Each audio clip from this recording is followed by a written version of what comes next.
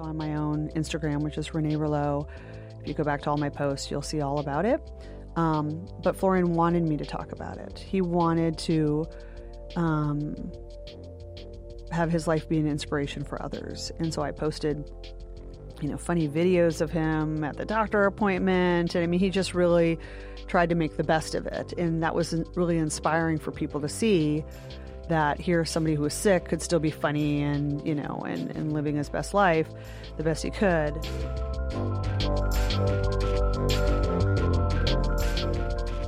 Hi again. Welcome to another episode of Grief is a Sneaky Bitch. I'm so glad you're here. I'm your host, Lisa Kiefhofer, and some of my other titles in life include social worker, former therapist, widow, mother, and founder and CEO of Reimagining Grief. I'm on a mission. Really, I'm trying to create a movement to change the narratives of grief, and this podcast is one of the paths I'm taking, so I'm so glad you're joining me. If you haven't already, please subscribe to Grief is a Sneaky Bitch on your favorite podcast platform so you don't miss another episode. And while you're online, make sure you're following us at Reimagining Grief on whatever social media platform you prefer to get the latest behind-the-scenes news on the show and for some inspiring and informative daily invitations.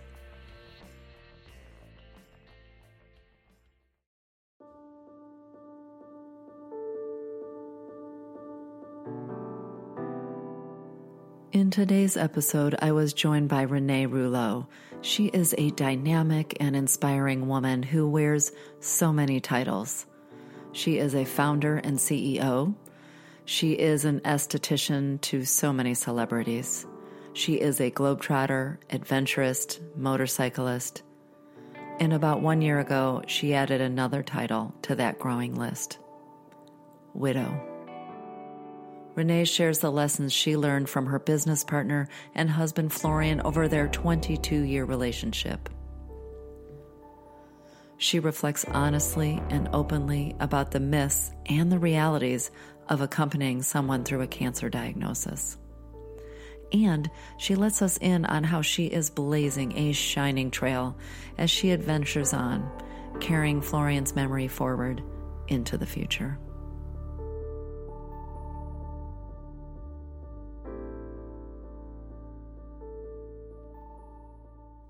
I'm Renee Rouleau, and I live in Austin. I live on the east side. It's where all the cool kids are.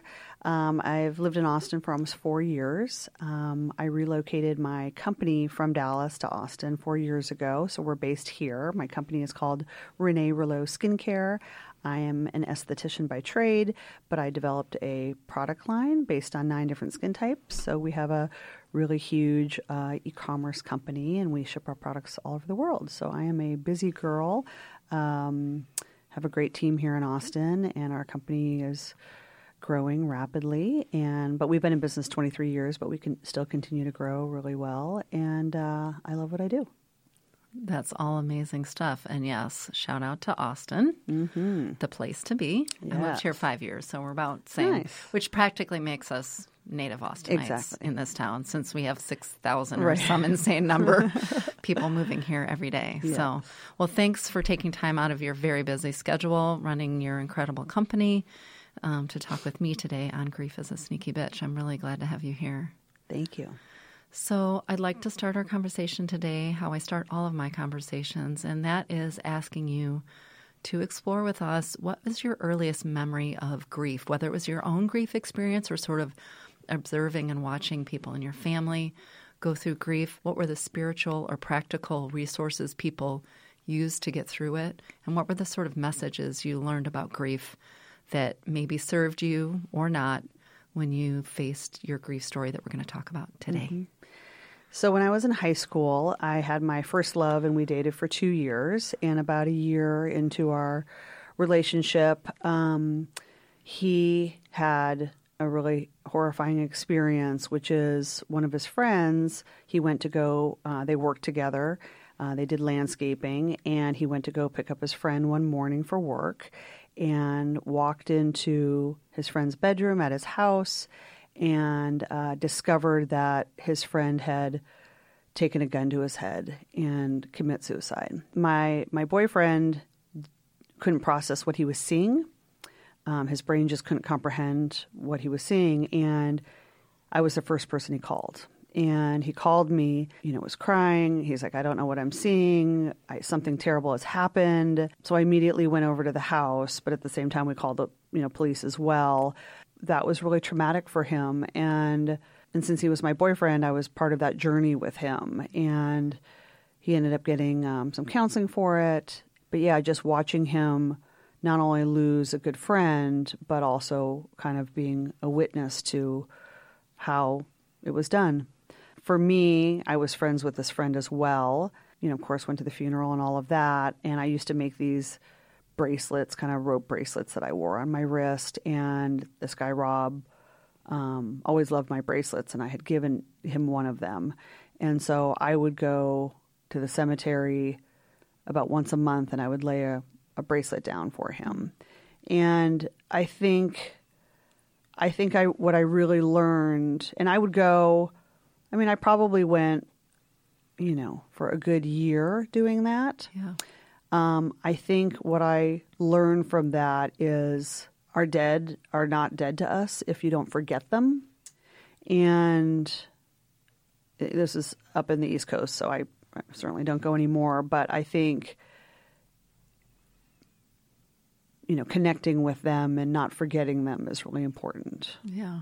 I think what I also learned back then is you don't really know what to say to somebody, right? And you also don't want to bring it up because you don't want to open up a can of worms if they don't want to talk about it. And so I think, I also learned that people just don't talk about death because they don't know what to say, right? And again, you don't want to, sometimes it's better just to kind of like brush it away because, again, you don't want to open up a whole can of worms with someone. So I think as much as I try to support him as best I could, a lot of times I just didn't bring it up because I didn't want to, most people are just trying to forget about things and kind of move on with their life and that sort of thing. And so certainly fast forward to, my grief and all of that, like when people say to me like, they'll ask me a question and they're like, but if you don't want to talk about it, I'm so sorry or something. And so, and I really have made a conscious effort to make sure that I talk about it because I learned that grief is just not something you talk about. And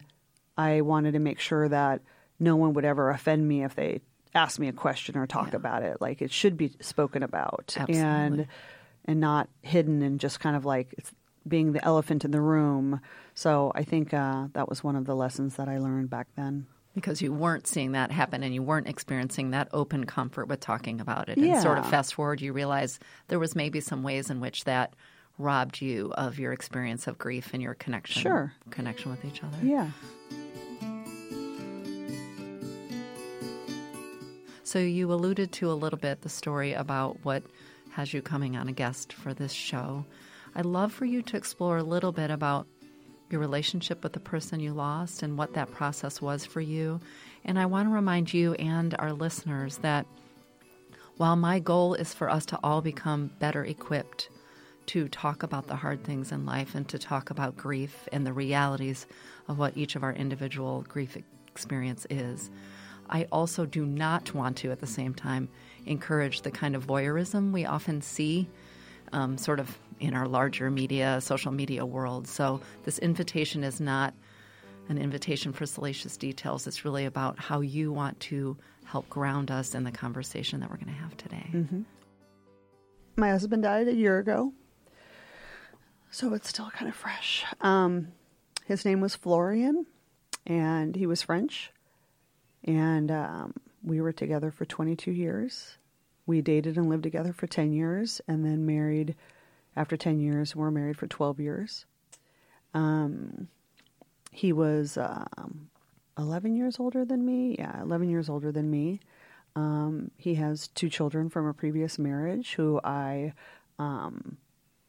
was very close with because I grew up with them, and my stepdaughter was 1 when I met her, and my stepson was 10. We never had children together, but I loved being a stepmom because I also had a company, and that took a lot of my time as well. But yeah, he was very passionate about a lot of things. He had a lot of hobbies. He was very spicy in a fun way. He was,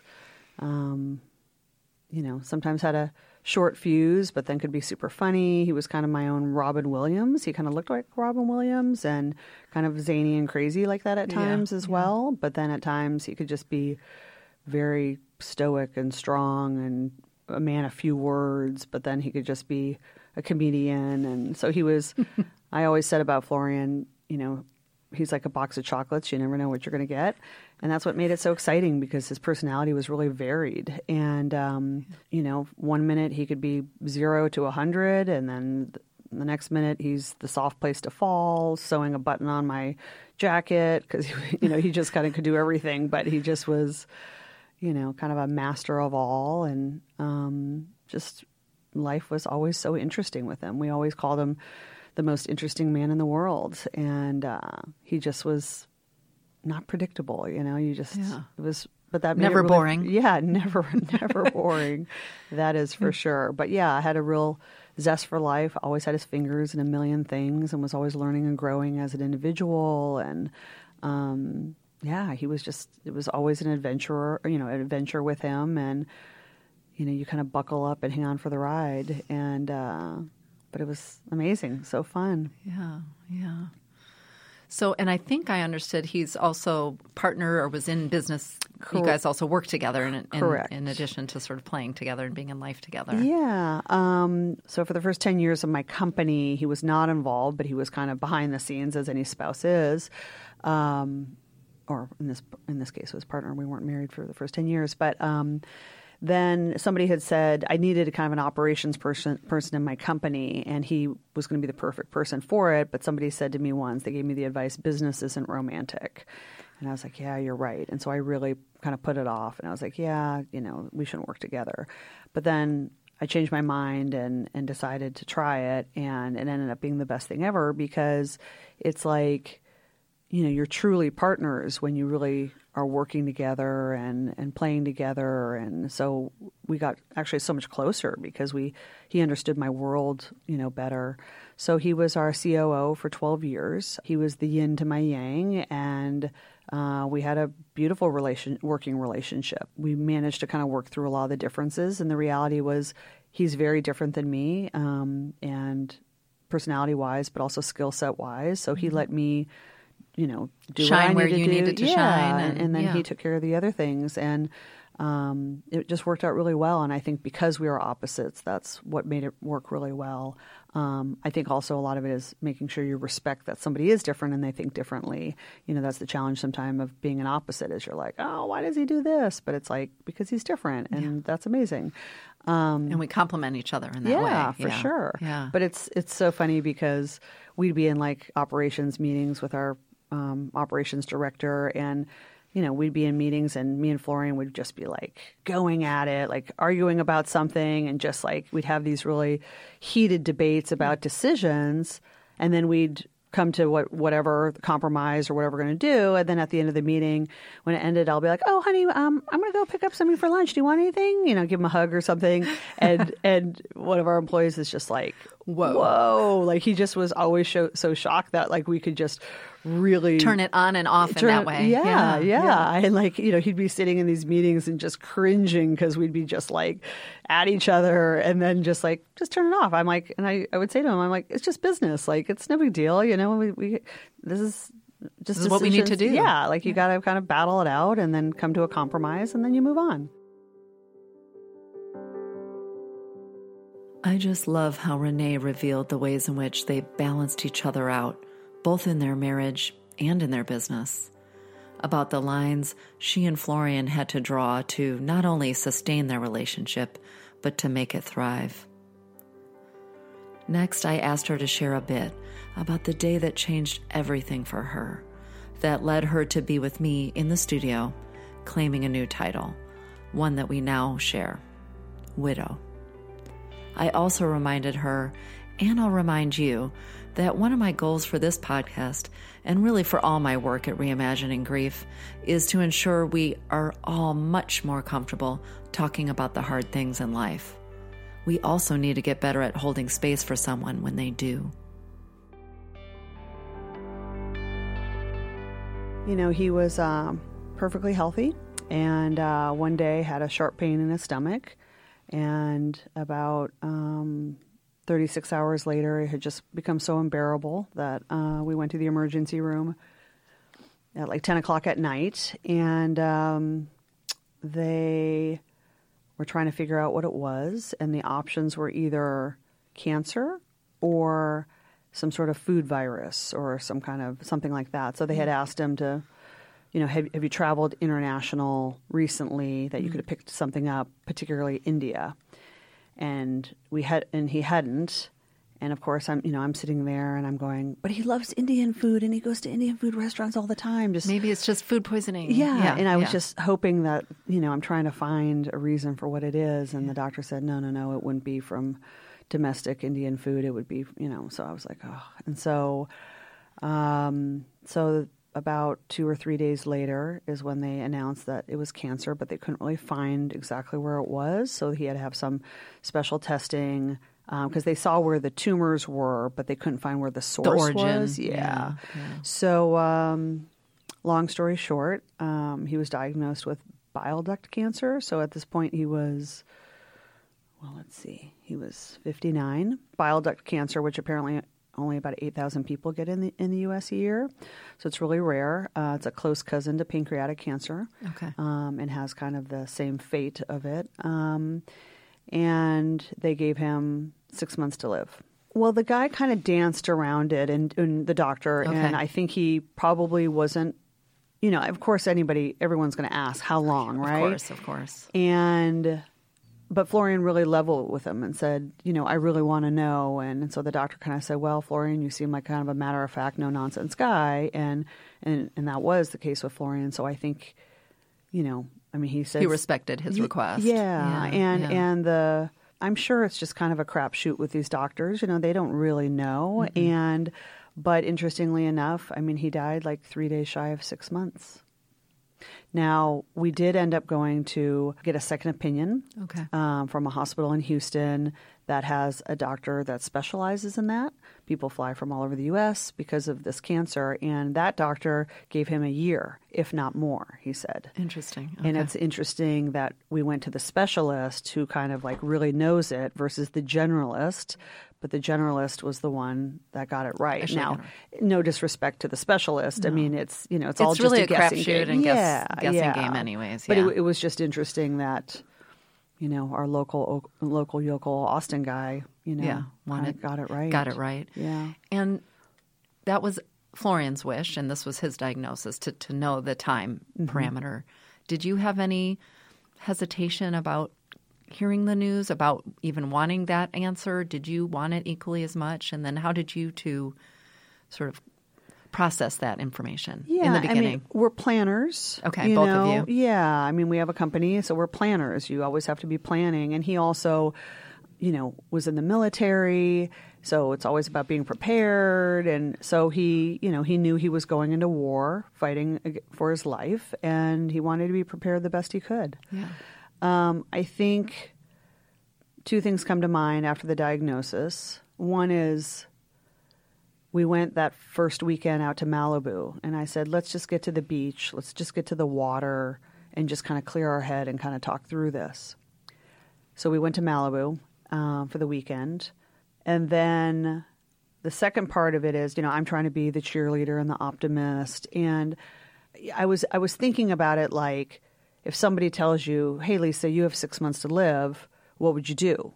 And you'd probably be like, oh, I'd travel the world, I'd jump out of airplanes, whatever. It's almost like this just imaginary world. Yeah, where you're just going to like live life to the fullest. And in my mind, I was thinking like, let's do this. Like, let's just make the best of it. And I said to him, let's make a new memory every day. And the memory was doing extraordinary things. And that's how I went into it. And soon after, I realized, wait a minute, he's sick. Like, we can't be doing gallivanting all over the world. Yeah. And he needs to be tethered to chemotherapy and hospitals, and he's not feeling good. And so all of a sudden, I didn't think about it like that. And I was like, yeah, this is not There's the not sort like of fantasy that we see in Right. Hollywood, by That's the way, right. which That's is like right. get on a jet and fly to Right. the Bahamas. I had the same discussion with my husband, and we never basically made it out of the hospital, Yeah. But I had that fantasy that we were just going to go check into a Right. beach house, and then one recommendation and one diagnosis and one surgery and coma, et cetera later. But yeah, I think we're sort of confronted with this sort of vision, Hollywood-esque vision. Right, and I think it is Hollywood. I think it's just from movies, and that's just kind of what you think. And even like, when I think about it towards the end, when people come in and say goodbye, and it's all that, I mean, like, that didn't play out like that either. And so that was sort of, you went from the sort of fantasy of the news and how you would respond to the news to the sort of reality very quickly, it sounds like. For sure, yeah. And was there a point at which, it sounds like the recommendation by the doctors was chemo and intervention. Yes. Was there ever a point along the way where you or Florian said, do we want to do this? Or were you immediately like, yep, let's do all the things? So we, did a lot of research. We talked to a lot of people. There was a girl named Hillary that had bile duct cancer and actually is still living and surviving from it. So she's really the rare exception because it's just not one that people really survive. And she was super supportive, kind of guiding us through it. I mean, we really needed somebody that had been there because, when we announced he had cancer, everybody's throwing out suggestions and it's just does everybody have opinions and then some? Take this vitamin and I have this, all this kind of stuff. And so we really needed to hone in on who really is the expert here. And we managed, I think I met her through a bile duct cancer support group on Facebook. I joined it, and then you'd post things and at least you were, among people who know that type of cancer, right? Yeah. And then there was a girl in Austin and, ended up talking with her and she's lived it. And so she knew about it. So we let her kind of guide the way. And one of the things that she said was, you really have to be your own advocate, like you kind of really have to do your own research and all of that. And so we waited for the specialist and we knew it was going to take like 7 weeks to get an appointment. And we knew he didn't have that kind of time to give, but we decided to wait for the specialist anyway. Okay. Now, does that mean the cancer was growing? And maybe had we started chemo earlier? I mean, you just never know. You just don't know. That's what we went with. And he started chemotherapy, had it done in Austin, so we didn't have to travel to Houston for it. But he had a 60% chance of it working. And unfortunately, he was the 40% that it didn't work on. At that point, there was another type of chemotherapy because he was not a candidate for surgery, which this girl Hillary was, and that's kind of what. So sometimes that's an option. Yes, okay, yes, yeah. but he was not based on the location of the tumors. But he chose not to do chemotherapy at that point. The second time around. Yeah. And what was that conversation like? Was that a conversation between the two of you? Was that just sort of a statement by him? How did that? Yeah, probably more of a statement. I think he felt defeated by the fact that the first didn't work. And I think at that point, he was pretty miserable with the chemo. I mean, that wasn't a pleasant experience. And plus, the tumors were on his liver and they send ammonia to the brain and affect the brain. And so there were side effects with that, which was some psychosis and some other things. So he just was not in a good frame of mind throughout a lot of it. I think people forget that often who haven't been by the bedside or accompanied somebody in going through treatment or going through a cancer diagnosis is that and not just the physical effects, of course, of chemo or radiation or surgery, but also the sort of emotional and psychological changes, which can be their own, which can, as the caregiver or the caretaker, can cause its own trauma. Yeah, for sure. To be a part of. I think what people said, oh, you're lucky you had advance notice of his death. And to be real here, there were times that I said him dying of a heart attack instantly would have been way easier than this because you're watching somebody that you love dying and you can't do anything about it. And it's so painful. And again, some of the side effects with the cancer he had, I mean, it was just excruciating to watch. And so sometimes just like, the thought of just the Band-Aid being ripped off fast may have been easier. Now, fast forward, now that I've been through it all, I wouldn't have changed anything. And I'm so grateful that we had that time. But it was not easy. I mean, it's not Hollywood. It's not just like, oh, we just sat and had all these long conversations and it was beautiful. And we rolled down the hallway on the IV pole and sang a song right. and, yes, sort of skated down the hallway. You had moments, yeah, I'm sure. we sure had beautiful moments. He was not in a good place. And then just also struggling in his mind with his fate and his reality. I think when I look back at the 6 months, the first 2 months was a blur because it was just kind of like trying to settle in and, to the unknown and make a plan. Yeah, make a plan. And how is this all going to play out? And we don't know. And you kind of just have to go with it. Then chemo started. And so then that was its own set of misery. I would say the best time was probably the last 2 months, because at that point, once he decided to refuse treatment and the chemo and all the chemicals got out of his system. And then by that time, they were managing the pain really well with a fentanyl patch. Okay. And that worked really well for him. So the last 2 months were really the best. It was when he was in the best spirits. He was receiving palliative care really at that point. Yeah. And he had surrendered in his mind to, he just accepted it and was like, okay, this is what it's going to be. And he still, there were still some of the psychosis that went on, but for the most part, it was, and he was not tethered to needles. So we actually traveled back to France to visit his family, and he was able to race a car that he wanted to, and that was one of his dying wishes. And so there were really some beautiful moments, and but again, it was interesting that it came kind of closer to the end. And a nice thing, I don't know if that's the right word, but with his type of cancer, and they had told us this from the beginning, that it wasn't a slow demise. He would be good, maybe get a little worse, good, but it wouldn't be until the very end that things got bad. So really, the worst of it was like the last 8 days, and technically that was when he started to have liver failure. So literally 2.5 weeks before he passed away, we went to Formula One, which is the race here in Austin. And we went to Formula One, and I had post pictures about it on Instagram. And, he looked living life. He looked celebrating. Right. He looked great. And then when people were like 2.5 weeks later, he passed away, people were like, wait, I just saw. And he looked, he looked great. But that was the nature of the cancer. Once it hit, once we knew, but I'm grateful that up until kind of those last 8 days, he was functioning. In our conversation, Renee reminded me that she wasn't just facing the loss of her husband, a man she had shared her life with for the past 22 years. She was also losing her business partner. So I asked her to reflect on the experience of planning with Florian, both personally and professionally, for how things would be after he passed away.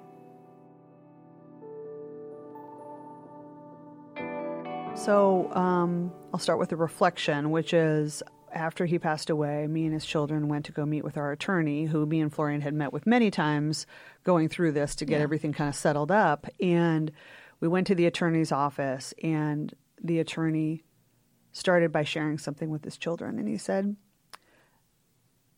I want to let you know that I've been doing estate planning for 25 years. So all day long, I'm around death, dying, planning, people being diagnosed with things. He's seen it all. He's seen it all and heard it all. And he said, I want to let you know about your father. He said, very few people are as focused on everyone else rather than himself. Your father was selfless. He said, I've just very rarely come across somebody that can remove themselves from their own battle is going through, and way more focused on taking care of everyone else. And it wasn't just even a financial thing, but he just the thoughtful way he prepared. Yes, yeah, and it was true. Like he, one of the things he did was 3 months into it, he comes home one day, and he said, "Come outside," and I went outside, and he had a car for me, an SUV, kind of a used SUV, a Toyota FJ Cruiser. And he said, and so this was like maybe September. The following August was my 50th birthday, so a little over a year later. Mm-hmm. And he said, I'm not going to be here for your 50th birthday. He said, happy early birthday. Take this on your adventures. Go on road trips. Go have a good time.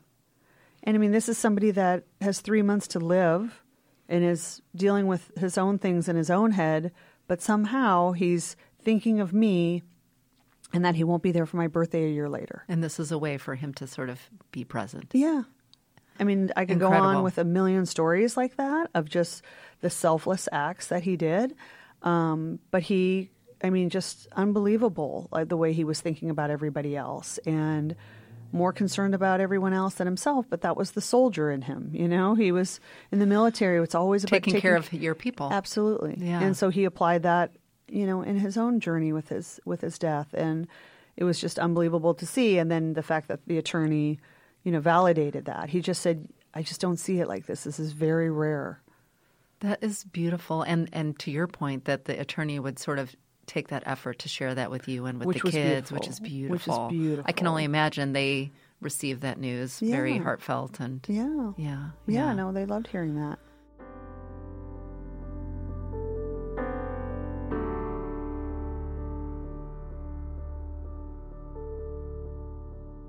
You also had this compounded issue in terms of planning, given that you guys were given this news that your business partner is also not going to be there. Business is probably in many ways the last thing on your mind in this journey, although since you run your own company, it can't totally be. Right. No. How was that business planning piece? You know? It was tough because on one hand, him and I did so much with the company, and you know, we worked all the time. I worked 7 days a week. He did for the most part, and all of a sudden, like, now your focus has to shift. But at the same time, like, you can't just one day just kind of like stop let your company go. Yeah. So that was hard because there were times that, you know, I really struggle with, like, hey, I'm on deadline and I still have a lot of commitments to work, but here I'm supposed to be spending time with him and be a caregiver and that. So we had conversations about it, but he very much, you know, wanted me to work, and he knew that, you know, he wanted to die knowing that, like, I still had the company to fall back on. And, you know, luckily having been in business for as long as we had, like, nothing was going to change that much, right? It wasn't like it was you a had startup. a team with underneath you all and supporting you. And learning to, you know, really lean on the team more, which was really a blessing because a lot of times when you own your own company, you tend to micromanage a little bit. You tend to kind of do everyone else's job and not kind of empower them to do things. Yeah. And so this was really the springboard for me, even now, to learning to let go and really trust people to do the job you hired them for. Yeah. So I think, you know, there were so many gifts that came out of Florian's passing, and this is certainly one of them. He very much wanted to die knowing that his wife would be taken care of, you know, and the company would go on and his children were going to be okay. And, you know, again, he was looking out for everybody else. And so he wanted me to start looking for his replacement, the COO, and he wanted to meet him. And because he wanted to die knowing that, like, we were all set. So I started the search probably like 2 months in or something like that, and really taking my time. Ended up narrowing it down to a few candidates, then finally found one that was really the best candidate, flew him down to Austin from Dallas. Florian met him. You know, they really connected, really liked him, or really liked each other. And so I made him an offer shortly after. And in my mind, I was like, okay, this is going to be perfect because, you know, as soon as Florian passes away, then I have an operations expert that can come right in and kind of pick up where he left off. You don't have to have this new burden that to do that work yourself. And the reality is I've been kind of out of the operations side for a long time. And so I didn't trust myself to be making those decisions because I don't really know how Florian made the decisions he did. And I mean, I was in lots of meetings, but like, it's not the same as being overseeing it all. Yeah. And so I really needed somebody that had operations expertise. And so I made him the offer, and this was probably maybe 3 weeks before Florian died. And then about a week later, he called me. So again, this is about 2 weeks before Florian died. And he decided not to accept the offer. And it was because his wife decided she didn't want to up and, you know, move with the children and put them in a new school system. So, and I certainly understood, but that was really hard because here I had found the perfect person. Florian had met him, you know, you were in a way able to relax and not have to worry about that piece. And all of a sudden, now all of a sudden I'm losing my husband. I don't have somebody as a backup plan. And it was, for me, really, really scary.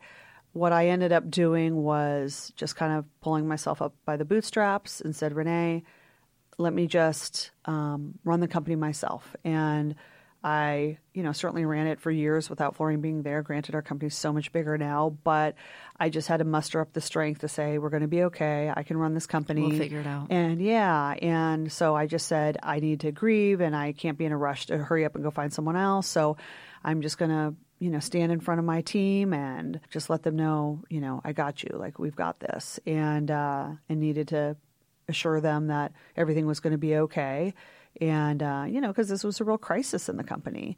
And so then probably close to 2 months afterward, I then started the search again and then found the perfect person. And he's been with me for 9 months now, and he's been amazing. And so it all worked out in that way. But it was... Well, it's an extra layer of your own grief journey to have to sort of tackle those operations and business issues on top of your own grief journey. Sure. During that, you mentioned something which actually I think because Jay Kim of Cilantro Barbecue was on our show, Grief is a Sneaky Bitch, a few months ago. And he talked about, because his sister was dying over the course of really 10 years, about having, even though he was the owner and founder of his company, having to learn to relinquish a little bit in control and to trust his team to do things so that he could be really present when he needed to be by his sister's side. And he says that's really transformed the way he still runs his company today. I think he's opening yet another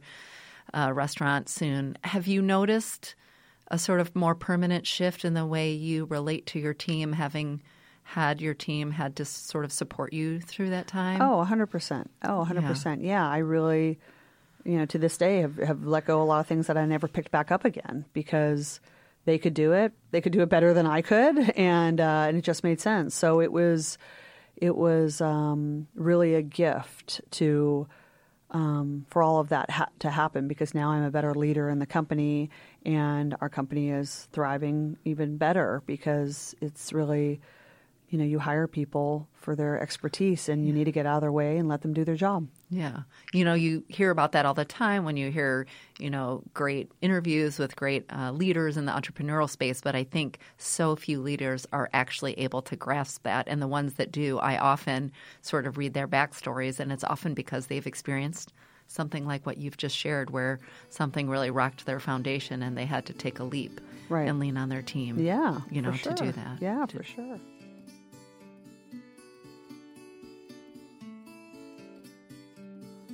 I am so grateful to Renee and to all my guests on Grief is a Sneaky Bitch for joining me in my mission, really in this movement to change the narratives of grief. Honestly, these are the kinds of conversations I wish I would have heard in the early days of my own grief journey. In fact, a listener recently shared a similar sentiment when she wrote this note to me. She said, "Today I listened to the Naming the Loss episode. Please thank your guest for sharing her story. I was really struggling today. I found you and her story and have turned a corner in a really hopeful way. Thank you for what you are doing. Today you made a powerful difference in my life, with appreciation beyond words." Thank you, Linda, for letting me know. If you've been moved by one or more of these episodes like she was, I'd like to ask you to do me a favor. Head over to Apple Podcast and leave a rating and write a review. And while you're there, perhaps you can share this series with the people in your lives too. Next, I explored a common theme I hear from people early in their grief journey. I think this is especially true among entrepreneurial-minded people like Renee. In fact, you might remember my guest Jay Kim, founder and CEO of Cilantro Barbecue, in the episode Life Lessons from a Little Sister, shared a similar worry. And that is the notion that we should always be looking forward, that to be a success in business and in life, you should be thinking about what's next, about how I grow, about where I can take things. So I asked Renee if she was tripped up in the beginning, figuring out how to honor Florian's memory, to find a way to carry him forward that didn't leave her feeling like she was stuck in the past.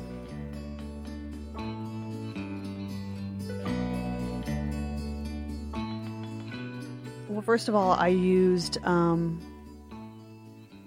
social media almost like a diary and a journal to talk about it. So on my own Instagram, which is Renee Rouleau, if you go back to all my posts, you'll see all about it. But Florian wanted me to talk about it. He wanted to have his life be an inspiration for others. And so I posted, funny videos of him at the doctor appointment. And I mean, he just really tried to make the best of it. And that was really inspiring for people to see that here somebody who was sick could still be funny and, and living his best life the best he could. I made the decision, a conscious decision, to use social media for good. And social media, certainly, there's a lot of smoke and mirrors around it. And I was grieving and knowing that people just don't talk about grief, yet everybody experiences it at some point or another. I kind of just laid it out there. And, and the response was really welcomed. So I would have on Instagram stories, I'd be crying and just kind of, hey, having a hard night. And this is what grief looks like. This is the reality. Yeah. No sugarcoating. No sugarcoating. Yeah. But I very much, I surrendered to the fact that quickly that I couldn't control the process. So because I'm a planner, I remember saying, okay, if I can just make it through week 1, I'll get through week 2. If I can just make it through week 2, I'll get to week 3 and it'll be better. And I kind of just assumed that every day would get better. And that it was going to be this linear trajectory that went up. Right. That's the way it works. And because that's what we're taught. Yes. And so at week 5, all of a sudden it was as bad as week 2. And I went, oh my God, like what's wrong?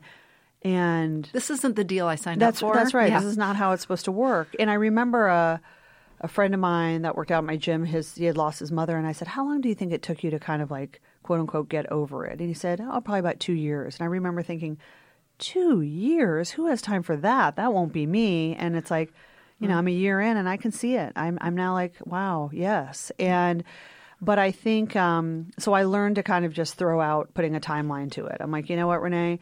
They always talk about grief comes in waves. And when it hits you, you buckle up for the ride. You're going to be pummeled to the ground.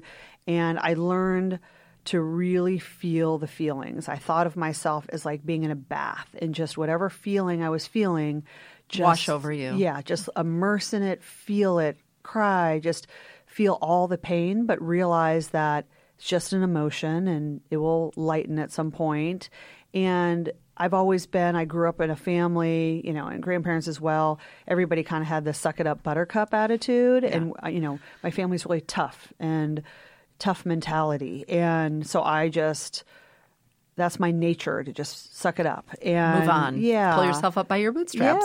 Yeah. And, but I really said, if I don't feel these feelings, it's going to come back at some point and haunt me. And I just said, I'm just going to feel what I feel and it's going to take as long as it needs to. And I'm just surrendering and just accepting of what will be and what I don't have control of and what I have no idea what tomorrow will bring, just go with it. And that's a beautiful lesson, I think, for all of us. It's just like, you just have to flow and go with the journey and adjust as needed and let go of the illusion of control. Yeah, for sure. And I am such a changed person now because of it. I mean, I'm so much less controlling, and I just learned to surrender and just accept the unknown. And I think that's been really a saving grace for me, certainly in the aftermath as well.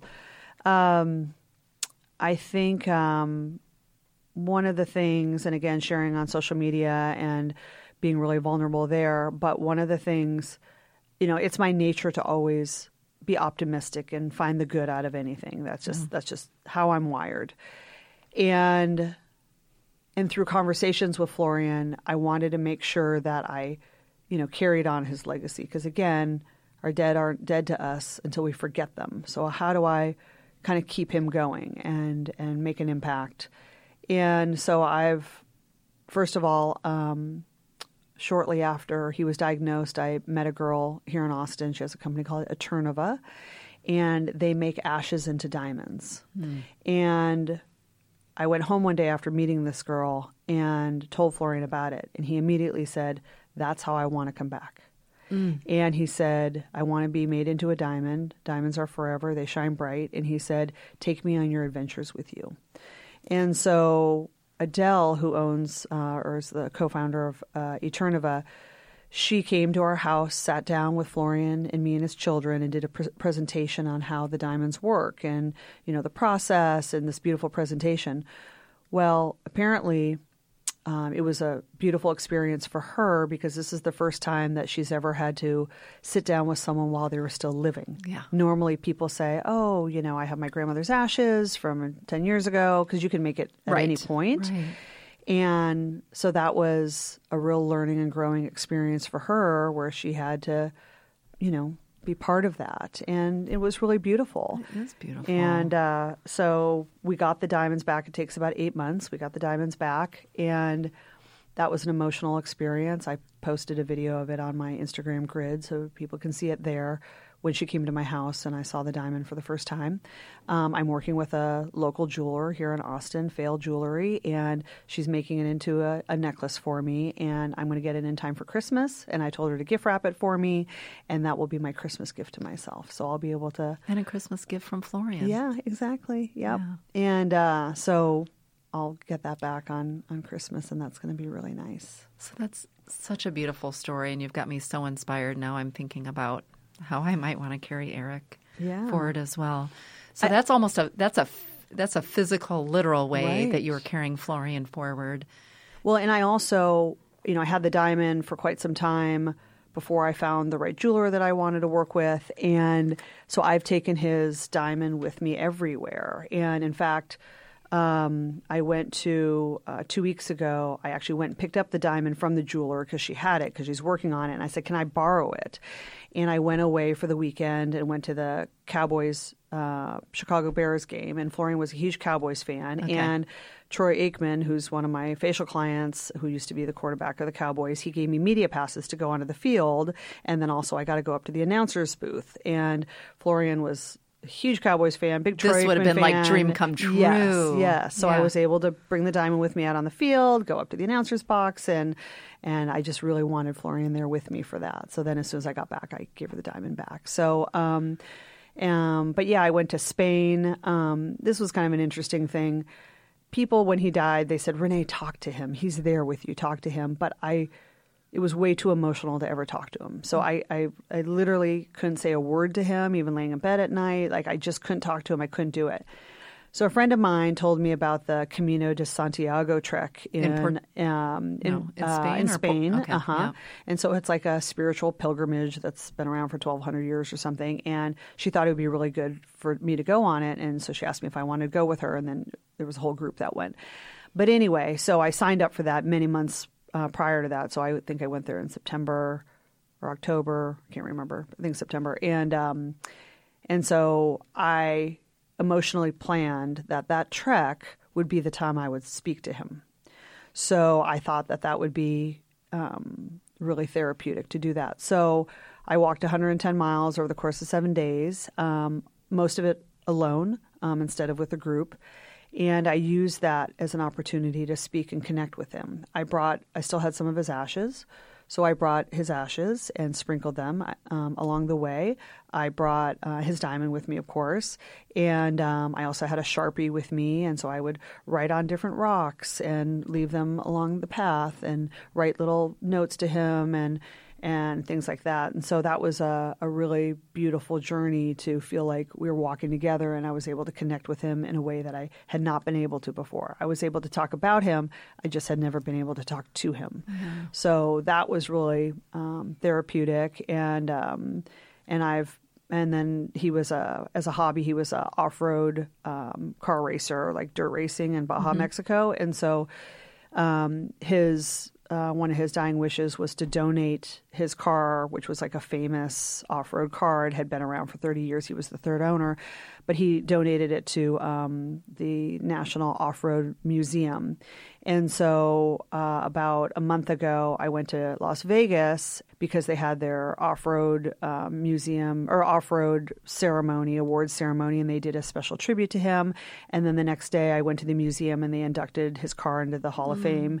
And so I sprinkled his ashes right in the passenger seat. And so those are, little ways that I'm kind of carrying him around and carrying his legacy. And I just very much include him in my adventures because he said, take me on your adventures with you. So I have a million other stories of things I've done this past year that have included him. And I think what I've really learned about grief is that I guess probably what allowed me to kind of move forward or move through this is it's really about celebrating, right? And when you go into so like I remember somebody messaged me on Instagram once and, sending her condolences, and she said, life's not fair. And in my mind, I said, what do you mean life's not fair? Like, there's no guarantees for any of us. I mean, right? There is one guarantee. 100% of us aren't going to make it out alive. Exactly, right? Yeah. And I thought, I was with him for 22 years. He has 2 beautiful children. He lived to 59. He had a great life. I mean, it's a beautiful story. And so I never had that feeling of life's not fair. And, I just really got into the mindset of I'm not going to be victim to this because I have so much to be grateful for and just really saw it as a celebration. How can he not be forgotten? I don't want to forget him. I want to still keep talking about him. And, and in doing that, you're celebrating life, his life and your life, exactly. that you're still here to have these adventures and live this life. And which is what he wanted me to, right? I mean, he doesn't want me burying my head in the sand. I mean, he got you that SUV for a reason, exactly, right, girl? He wants you to go on adventures and take him with him. Exactly. And then that was another thing, too. We ride motorcycles together. And so we rode them for 15 years. And when he got sick, I just said, I don't think I can ride without you because I've only ridden with him. I mean, I used to ride on the back of his motorcycle, and then he encouraged me to get my own license. So we rode together on our own bikes. But I just said, I was feeling sad, and I just said, I don't think I can do this. And he said, Renee, you need to go on adventures. You need to do this. And then he recommended a new bike. He recommended I sell my other bike and gave suggestions for a new bike. And I just had a new custom-built motorcycle made. And I went 2 months ago to Northern California to an all-girls motorcycle camping weekend. Nice. Brought his ashes and diamond with me. And just to be out on the open road. I mean, he's not by my side, but he's with you. Yeah, exactly. He's with me. The diamond's with me. And then I had on the motorcycle, something painted on the side to honor him. I had one of his patches from his motorcycle jacket got sewn into the custom leather seat. And so, again, he's with me, and I'm carrying on the adventures, and that's kind of what's helped me kind of push through this is honoring him and celebrating him and not slowing down because he was somebody that just was fast paced in life. And I don't want to slow down either. Yeah. There was so much you shared there that was really resonated for me in my own grief journey. Mm-hmm. One of the things I appreciate you shared with us today that I want to sort of reinforce, and that is I think we often think if we allow the sad emotions to come or, those kind of harder emotions, that we're somehow stuck in a place.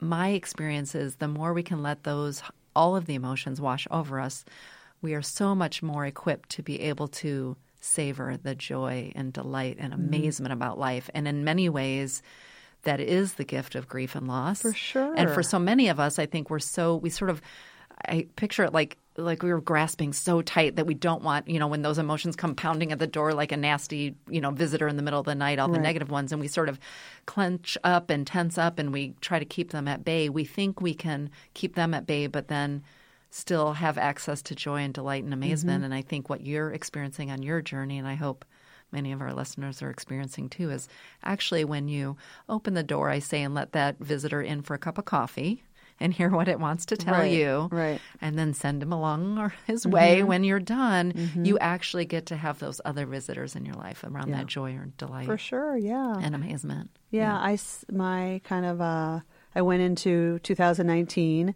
with the attitude of I'm going to say yes more. And, because the gift of someone's passing is realizing how precious time is. And it's all about, I kind of reanalyzed everything in my life. Where's my time best spent? Who do I want to give energy to? What do I want to let go of? And just really using it as a springboard to really like resetting my life and making sure that everything was done with good intention. But one of the things was just saying yes. And, we all say no all the time, whether it's, just no. Out of fear of failure, right, and laziness, priorities. Just anything, right? Yeah. And no, whatever. Next year. Yeah, exactly. And I just say yes to so many things now. And just it's amazing the doors that I've opened with just saying yes. And I've also committed to anytime I feel fear about something, I'm just going to say yes and not give in to fear. So, I don't know, 3 weeks ago, I rode a Porsche around the racetrack and, I was so scared, but it was like, yes, like bathe in this emotion. I'm, super scared. This is super freaky, but it's amazing. I'm living. And I'm going to be learning off-road racing next year and just for fun. And I'm just like, yes, sure, why not? And then another thing a friend of mine turned me on to was this concept of the word both. So he said to me, when you're given when you're making a decision, someone will say, oh, do you want to do this or do you want to do this? Or you want to get that one or you want to get that one? And his attitude is both. Like, why settle just for one or the other? Do both. And so that's been my theme also this year. It's just like, both. I go to a restaurant, I can't decide between two desserts. Guess what? I'm getting both of them. And just, so I've used this kind of both mentality, and it's been great. That's fantastic. I think we're kindred spirits. Everybody who will know me, from friends to former social work interns to colleagues to patients of mine, know that I do not use the word but. I only use the word and. And so my expression has always been yes and. Yes, right. So I really appreciate that. And I really appreciate you saying yes when I reached out to you to ask you to be a guest on this show. Yeah. It's been such a gift holding space for you and to being able to hear your story and to feel Florian come into the room with us for this conversation. Any last words or anything you would want to share, either for somebody who might be going through this journey early on themselves or someone who's accompanying a friend who's going through loss? Anything that you sort of would wish you would have known or would like to share with other people? Well, one thing I would say is music saved me. So I have music on a lot. Especially in a quiet house. The house felt so quiet, and that's sad. And not, again, I want to bathe in my emotions, but music has been really therapeutic. You can't help but smile when there's a song you love or whatever. So, just listen to music because it just can really like make your heart sing at sort times. Of soul affirming. Yeah. So music is really good, but then of course you hear a sad trigger song and you're just like But again, bathe in the feelings. I think just trying to have an attitude of celebration. What are the things that you can do to celebrate and honor them so they're not forgotten? Share their stories. There's not a day that goes by that I don't share something about Florian, and I intentionally do so. And, can you go plant a tree? Can you go do some volunteer work at something that would be meaningful to them? And I think it's really about carrying forward their legacy. How do you carry the torch, passing on the torch of their life and still helping others and doing good in the world, and kind of to me that's honoring them. It's not about kind of they're buried and they're tucked away and that chapter's over and that story is closed. Yeah, how can you honor them? How can you keep it going? How can you getting a diamond and keeping it with you so they're always there? I think is really beautiful, and they're always, it's always a reminder. Yeah, I think it's just trying to have letting their impact live through you and how you live. Yeah, and you're kind of the spokesperson for them, and just how can you keep them alive in your heart, in your mind? And it's been amazing when I started talking about it on social media. I just kind of was just doing it because I just needed to get things out of my head, but it's amazing the impact that it's had on other people. People have messaged me who were suicidal and were thinking about committing suicide, not because they had lost somebody, but just their own, struggles.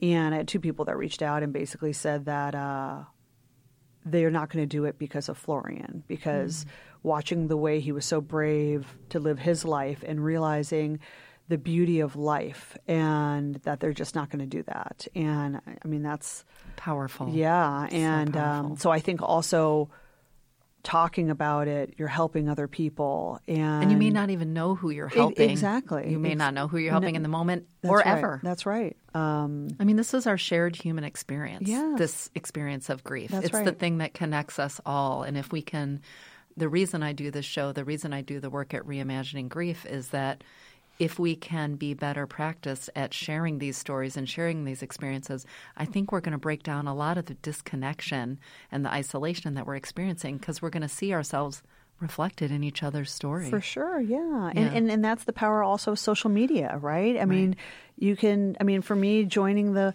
bile duct cancer Facebook group, right? Like that was so helpful because we connected with somebody that helped guide us through this way. So I think also just seeking out resources, and they're out there. And not being afraid to be vulnerable and to connect with others who are along the journey. Absolutely. Yeah, getting support and not going it alone. Yeah.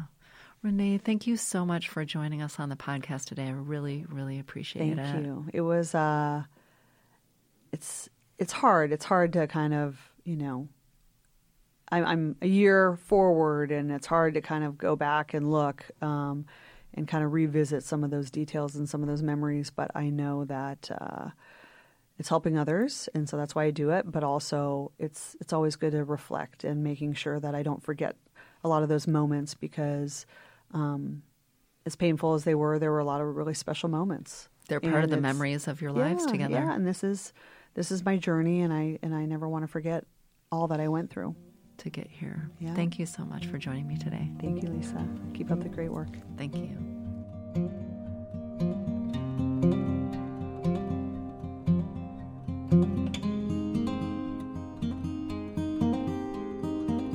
Didn't I tell y'all this woman is a go-getter, an adventurer? And yet, it doesn't seem to me she is running from the pain. She is simply carrying on so many of the traditions that she and Florian shared. One of the many ways she is carrying his memory forward into the future. Still, I appreciated her honesty and openness about some of the things she's had to change and how those changes have turned out to be a good thing, especially in terms of how she runs her business, Renee Rouleau Skincare. Next up on this series is a fascinating conversation I had with a fantastic and creative artist here in Austin, Texas. Though Chrissy Tigerstrom is a podcast host herself of the show Beyond and Back podcast, she let me turn the tables, or the microphone as it were, and allowed herself to be interviewed by me. She opens up about how she has carried the loss of her father at age 11 in her body and the work she is doing to process that trauma and loss. I also recently sat down for another fascinating interview with international documentary short filmmakers who created a film called We the Bereaved. It is a powerful meditation on grief. You can find the link to the film in my show notes. Check it out, and then don't forget to tune in to their episode, which will air in February. Before we go today, I wanted to take a moment to tell you about a collection of empathy cards I'm really proud of. They're available now at reimagininggrief.com/empathy. Ultimately, these cards came about out of my own frustration with the ones I received after my husband Eric died in my arms in 2011. While you can read the full story on my site, what I want you to know today is this. As a social worker, trained narrative therapist, and a widow, language matters, and not showing up for someone in their grief just isn't an option. So I wrote each of these messages based on my own understanding of what is needed by someone in one of the darkest times of their lives. That means none of these cards try to convince them that things are going to be okay or that they should hurry up and move on. Instead, these words are meant to assure the bereaved that they are seen and held exactly as they are in their grief journey.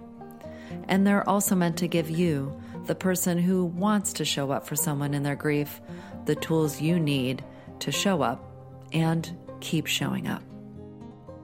This is Lisa Kefauver, creator and host of Grief is a Sneaky Bitch.